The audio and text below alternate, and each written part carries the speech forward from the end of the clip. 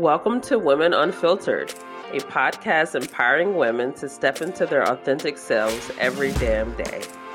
I'm Lynn Callaway, an entrepreneur, wife, mother, and a woman in tech. And I'm Brie Griebel, a rescue mom, health and wellness enthusiast, musician, and also a woman in tech. Join us on this journey as we navigate our friendship, identity, and differences, and challenge you to do the same.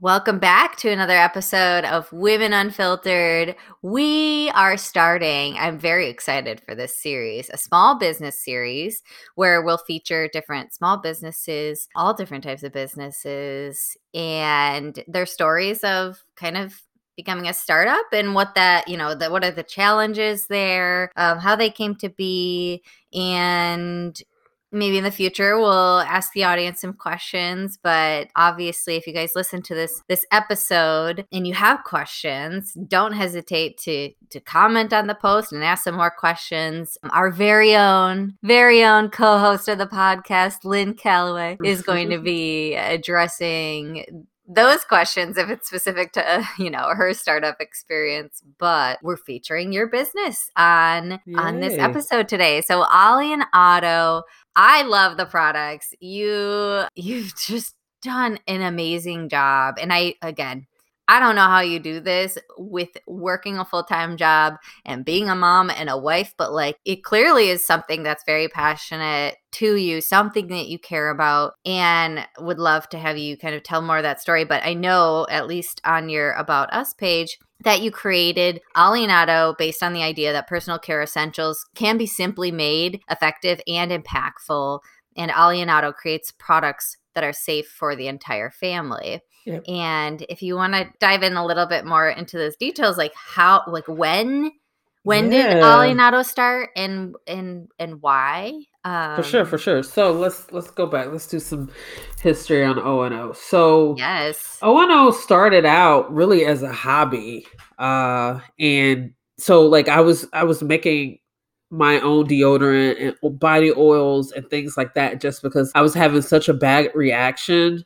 As you can tell now, I'm stuffy because I have horrible allergies. So I'm just so sensitive to the smallest things. So early on, I was having kind of a inflammation response to skincare products, and specifically deodorant, where I would get just really irritated under my arms. I would have a lot of swelling to the point where I couldn't wear deodorant for a little bit. I know that sounds, okay. You're probably walking around being very stinky, but I was just using very natural stuff, lemon and stuff like that, to really just help with, obviously took showers. So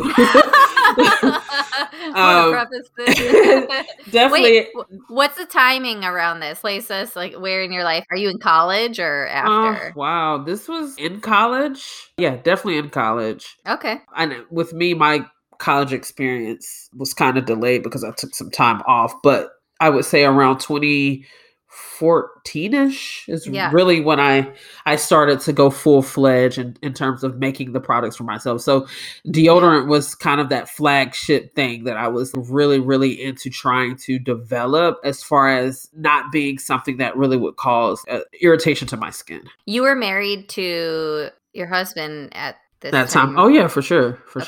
You just didn't have Kohan, your son, right? No. Okay. Kohan was not. Yeah. He would be much older if you did. For sure.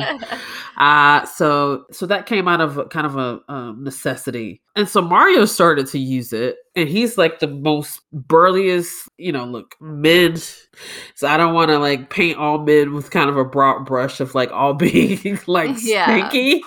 But look, men, when they're stinky, way more stinky than a woman. And so I'm look, if this works for him, then I got something. And it did. Were you also researching other brands, trying to see if there was a product out there that would help you? Or yeah, I was doing it in a sense at this point, still from a consumer perspective, right? What brands are out there that I could use for just my everyday use? I wasn't thinking okay, this could really be a business. It just wasn't. Could you just not find anything that was working for you? And so you were I'll just try my own, because start from very simple ingredients. So I went through kind of I went through a few different brands. Meow Meow Tweet was one of the brands that I used a lot at the time because of their stance on non-toxic chemicals, vegan products, things like that. And then a few other brands, not to name drop because not what we're here for,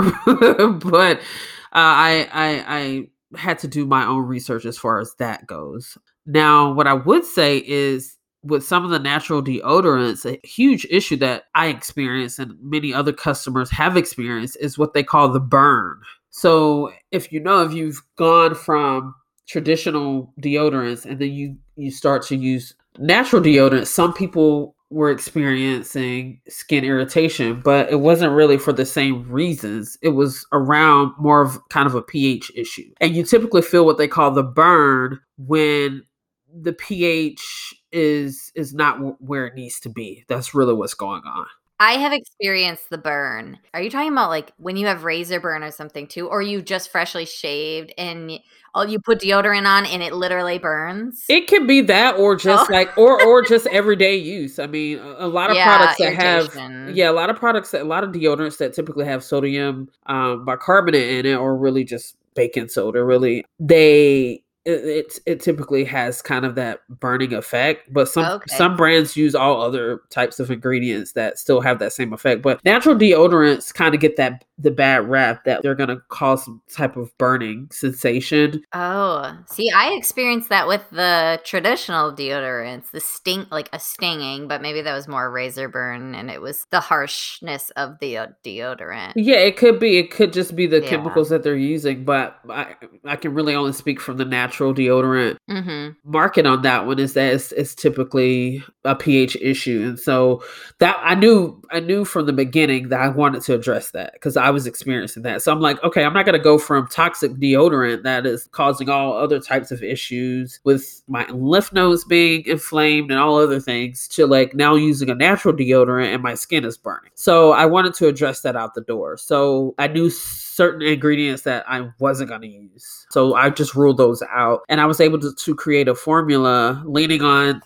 kind of that chemistry background that I Oh, yeah, that's acquired. right. Yeah, leaning Mm-hmm. on that and some other skill sets that I leaned on, and I was able to come up with the formula that I had. And so starting out, it was really just about me using it personally in my own household and my husband using it.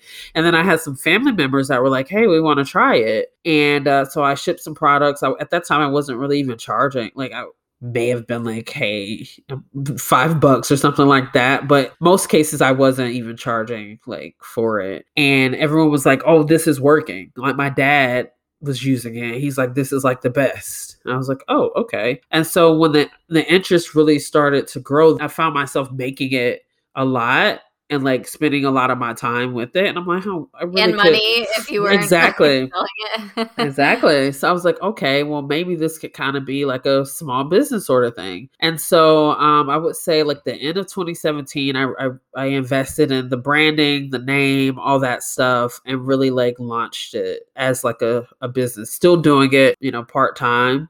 Now I still have my day job. That's just the story of being a small business owner, especially a woman of color, where funding and things like that aren't necessarily at our fingertips, where we can make that huge leap and jump to like cover expenses and then payroll and things like that. So at this point, I've still had to kind of keep that going. However, Ollie and Otto is full time for me. So I like to say I have two full time jobs. And then another one on top of that of Yeah, being a yeah. mom And now, and a wife. exactly. There you go. There you go. Because that is definitely a job. Yeah. So, yeah, that was kind of the beginning of launching it. So I know there's a little bit of history too with the names, and that is on your website, but Ollie was your great Yeah, my grandfather? my grandmother's brother, or And brother. then I'm sorry, Otto was my grandmother's brother, and Ollie was her father. There you okay. go. Yeah, Okay. yeah. Awesome. I love that. And I love that the story is on your site. I know that's something that we talked about too months ago when we were first kind of ideating the podcast was I don't think at that time you had this story on your site, but I loved it. I love the history of it and that's what too inspired you because was it Ollie made, he was like a Yeah, craftsman. yeah. So Yeah. he was a really a jack of all trades, and it's funny because my grandmother always says that my dad is just like him, because my father could just see something and just build it or put it together or Oh my gosh. whatever it is. And I like to believe that I kind of have a lot of that in me as well. Even Mm-hmm. just concocting my formulas, just really knowing what I wanted and being able to formulate that from scratch. So I really wanted Yeah. to lean in on that. And also I wanted to lean in on that period, right? Like when he was coming up as a young man, and then even my grandmother, they didn't have a whole lot. It's Mm-hmm. so funny because I asked my grandmother, I was like, what did you all use to brush your teeth? Like, was it just toothpaste? Or, and she was like, well, a lot of times we really didn't have money to buy it. So we would actually use charcoal from the fire pit to brush our teeth. Now you see all those Now you, charcoal products though. exactly.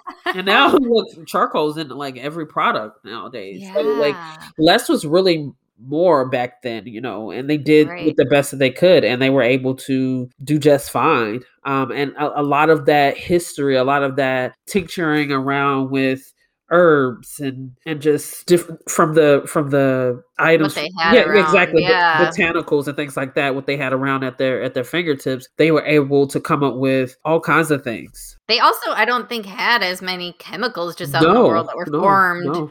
to be able to put like other products together. So it's like you For had more sure. basic ingredients For anyways. sure. Now, obviously, there were some blunders, I believe, like the introduction of lye and things like that, that women end up putting on their hair. Like, obviously, that's just Oh my gosh. something. But for all intents and purposes, it wasn't a lot of fluff and just things that we don't need, right? Like, we've kind of gone completely away from that when it comes to Hmm. product development. And I knew I wanted to lean in on that.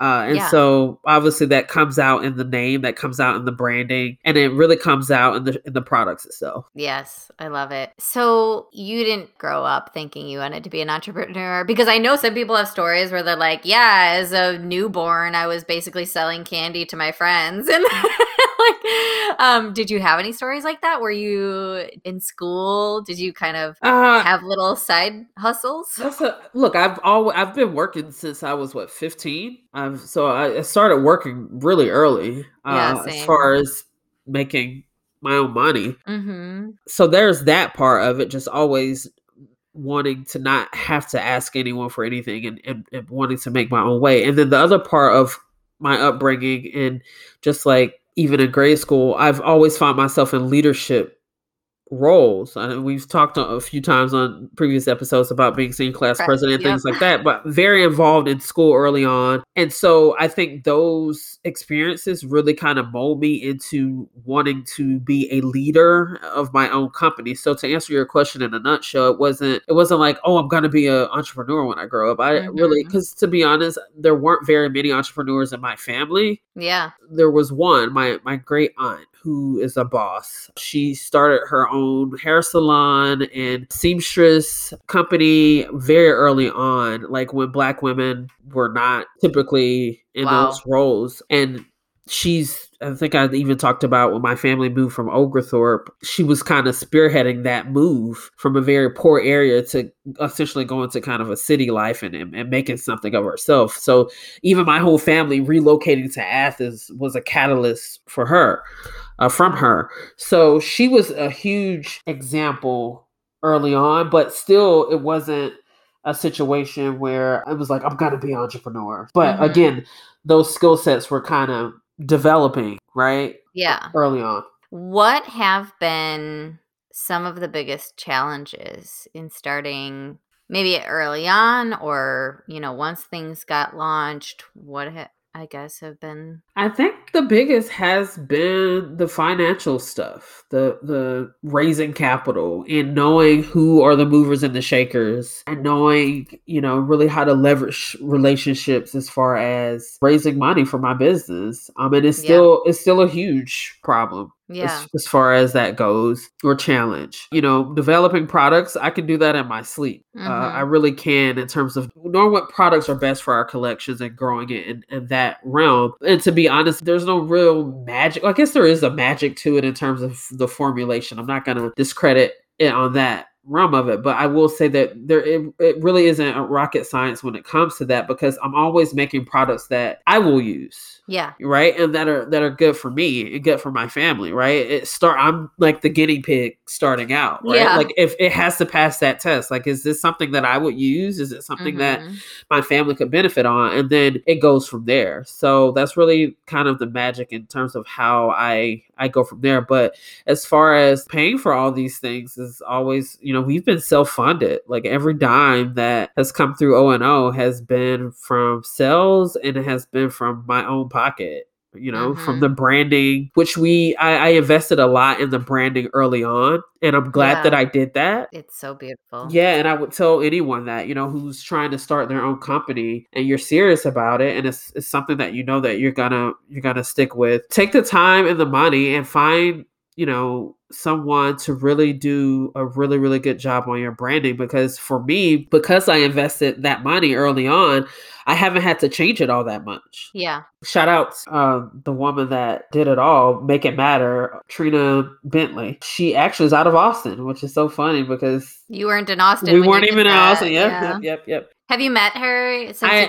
I came to no, I Austin? Yeah. haven't. I know she's done a lot of big names branding for a lot of big companies. I believe she did Epic. She did the Seaweed Company, I believe is the name. Oh, Seaweed Bath Co. Yeah. Yep. Yeah. She's Yeah. done a lot of big brands, and I loved her stuff when I was looking at who I wanted to do the branding. And I knew I wanted something that could stand the test of time and that it wasn't a trend. You could see it on the Yeah. shelf 5 years from now, 10 years from now, 15 years from now. When you see that symbol, you see our two owls, you know that's us. Oh, she's done Thunderbird. Yeah. Sorry, I'm like looking at her. She's done Noka. I can totally tell her style too. Now that I'm seeing all these different brands, oh my gosh, she's got a style. But I love, Yeah, she's badass. yeah, Oprah. What book cover design Yeah, I and think book she's done some stuff for design? Oprah. Yep. That's amazing. Okay, anyways, I digress. Yeah, so I found her, and she was one of the first folks that understood the vision and knew what I was trying to do. And so yeah, so I would say definitely make that investment early on. Was it a large chunk of change to invest? I mean, like, are we talking a few hundred just to Few do like the thousand. logo? A few Few thousand. And that thousand. was like logo Yeah, she and did the specs on it. She did the colorway, which we started out with like this yellow and like the brown and like a tan. We've kind of pulled back from with the yellow a little bit. Now we're using we're still using the tan, the brown, and kind of like this orange color that we've kind of incorporated. But again, like most of the branding is still there. Other than us no longer using the yellow, it was worth it. It's my yeah, point. It's definitely worth it. definitely. No, it's beautiful. And every time I share it, people they love the owl. So where did the owl then come from? Well, owls are like, I don't know. They're for one, I'm like obsessed with them. But I think they really stand for a lot, right? Like wisdom and knowledge, right? Mhm. And I wanted something that symbolized the simple fact that we wanted to be a leader in the space of promoting non-toxic ingredients, like ingredients that are made from botanicals, that are made, without the parabens and all these harmful chemicals that now research is showing us is really causing a major issue when it comes to our health and Yeah. the health of our planet. And we wanted to be knowledgeable of that, and we wanted to kind of just be a beacon of hope. And I kind of felt like the owl symbolized that, and then to me they kind of also symbolize the name Ollie and Otto, and both individuals that I was naming the company as. And it was just kind of a whole weird creativity kind of perspective in my brain where I was trying to draw the two together, which I think we've done a good job with. But yeah, that's really where it came from. I love it. I think it's clean, and I know you like the less is more approach too, and that's something too with our branding that you've always been a fan of. And I have such a busy like mind that usually when I'm trying to brand something, it just gets so cluttered. But I completely agree. The less is more is always a good way to go. But to dive into some deeper questions, kind of just about startups. O&O, you registered as an LLC, right? Yep. And how did you decide to do that? Did you know what you were doing? Was that something that Mario weighed in on, or you guys researched the different options? And To be honest, early on, like it was just really research. yeah, We didn't have a business advisor there or a financial person that was like, "Hey, you should definitely do this way." And because of that, we've paid for it. So I would definitely say lean on those resources like SCORE and SBA in your yes. local area that they do have those resources available. And it wasn't that we weren't really using it. It was just that we were just kind of moving fast in terms of just because we were selling things by that time. It was like, oh shit, we need to be legitimate because, if something, God forbid, happens, we don't want people to come, if you sue to like just really. So there's no There personal you go. liability when you are LLC. Yeah. And then S Corp or corporation just didn't make sense just because of, yeah. Yeah. So It's more expensive to file as a C Corp. for sure. So that was really the thought behind it. And then I was looking at other competitors and other companies in terms of the formation of their business. And they were also a LLC as well. And so I was like, okay, so that's the route we're going to go. And so, yeah, we early on, the very first time, and I'll tell you why I say the very first time, but the first LLC that we did, we used LegalZoom. So there's companies out there that offer that service for you where they'll just file it for you. But because we had relocated now this was New Jersey. Because we had relocated to the state of New York, we needed to establish an LLC there. And that's important to note because wherever you have what they call a nexus, which is essentially like a presence in that state, you have to, or at least you should, legally have your business formation in that state. Oh. For sales tax reasons and other things. So now in Texas, we've dissolved the previous state's LLCs because we don't have a nexus there. We're not there anymore. But in the state of Texas, since we relocated here, we've had to create the LLC here. And we've been able to obviously do that ourselves just because now we know how to do it. And it Okay. has saved us money to be able Yeah. to do those things in-house. Okay. I gotcha. So you've had to pay, you pay a chunk of money each time. Well, in the previous times that you did it, this time you're paying to file it, obviously, but you don't have to pay that extra fee for the legal help with it. Yep. Okay. Yep. I gotcha. Yep. So yeah, LLC is, and then you also can, in terms of filing for what they call an EIN number through the IRS. There's a selection now. It didn't used to be years ago where you can select multi-member LLC versus sole proprietorship LLC. Yeah. Or single member, I should say, LLC, because that is different from a sole proprietorship. But they didn't used to have that. Okay. So it's great that they've updated that now because it allows people who only have one member to select single member versus multiple members, which is important when it comes time for you to do your taxes. Oh my gosh. That seems like one of the challenges too. Just all that complex, I guess, some of the legal structure behind starting a business and then taxes. But it's like you kind of align with the experts in those fields and you'll learn as you go. For sure. But I can understand with small businesses, they're bootstrapping a lot of these expenses and a lot of these things because if you can figure it out yourself, then why pay someone else to do it? Right. Every dollar counts. For sure. But there are certain elements to the business that I would recommend people not do themselves. Branding obviously is one, unless you're a graphic designer, you can do it yourself. I would definitely invest in that. And then like the financial stuff and the taxes and stuff, I would definitely hire someone for that. Yeah. A CPA or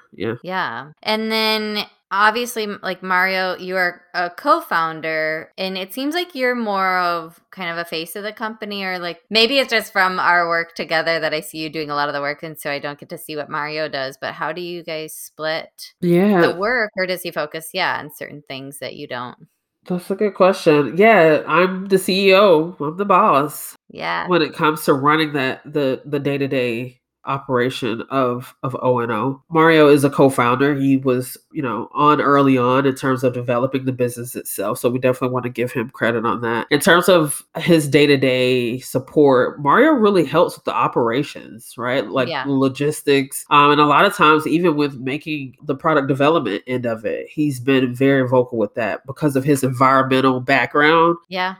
Being someone that, he received his undergrad degree in what they call environmental and ecological anthropology. And then he went on to the University of Michigan, where he was a graduate student in their SNRE program for environmental policy. So before it became kind of a thing and a topic in terms of climate change and all these things, he was, like I said in our bio, I like to call him the OG environmentalist, because at such a young age, he's always been raising a stink about the way that businesses are doing business in terms of plastic use and things like that, and just the chemicals that we use. And Yeah. I so, mean, I know y'all live this because you have an electric vehicle and you also have like chickens in your backyard, and it's not like you're just doing this for a trend. You're doing it because it's important to you. And I think that I can get behind brands that they're living and breathing it yeah, for versus sure. maybe a company or founder that's just starting because they want to make money off of a trend. Yeah. Yeah. I mean, we've been doing Yeah. this from the beginning, even before Ollie and Otto. I mean, like we did a lot of work in the community as far as, the local farm movement, really bringing awareness to food deserts and things like that with our nonprofit Bean back in Syracuse. Mario actually used to canvas with NIPERG, where he would go door to door to bring awareness about the ACEs bill, which was really the beginning conversation on carbon emission and how they were going to deal with that. So Wow. we've been doing this since we were in our early 20s. That's 19, amazing. 20 years old, really being a part of Yeah. that movement. So I think those are the brands to me. Coming from a CPG background in my last 2 roles ago, I can tell when a brand is being very authentic and when it's not. And the founders play such a vital role in that story, in the brand itself, and having people, I think that's how people connect, is feeling like it is truly authentic. for sure. And if it's not, I don't think that brands tend to survive, at least in the CPG space. Because how do you make that connection if the founder's not living their story that they're marketing? Yeah. Yeah, for sure. And that is one thing that I just think is so important if people are looking to start small businesses. Don't just do it because it's a trend. Do it because it means something to you, and you're going to do it regardless of somebody buying into the product or not, because it's just who you are. You live and breathe that, and it's important. And yeah, and if people love it and hop on to the cause and support it, that's great. And But yeah, that's what's really going to see you through those dark times. And I mean, there's been yes. so many times where it's like I've never had the thought of quitting, but there have been some times where it's like, okay, are other people getting it? Are they understanding? Like, is this sustainable for us to stay in business from that perspective? You're Mm-hmm. definitely starting to see a change in the conversation, even when it comes to packaging, right? I mean, you're having some of your bigger brands now offering deodorant in paper tubes, Yeah, texted you about that the other day. Exactly. So like these were, conversations that we've been having for quite some time, and it's great. Look, I feel like there's room for everyone to Yeah. do good business in terms of the ingredients and the packaging. So I don't think we can have enough businesses, Yeah, having that right. as a part of their focus. But Right. you're gonna have some dark times, and if you're not in it for the right reason, Yeah. it's gonna be hard. It's gonna be a challenge to kind of stick with it. So I definitely agree with you on that for sure. Any tips for listeners wanting to start a business that you would share? Just an advice, or what are some of the, yeah, we'll start there.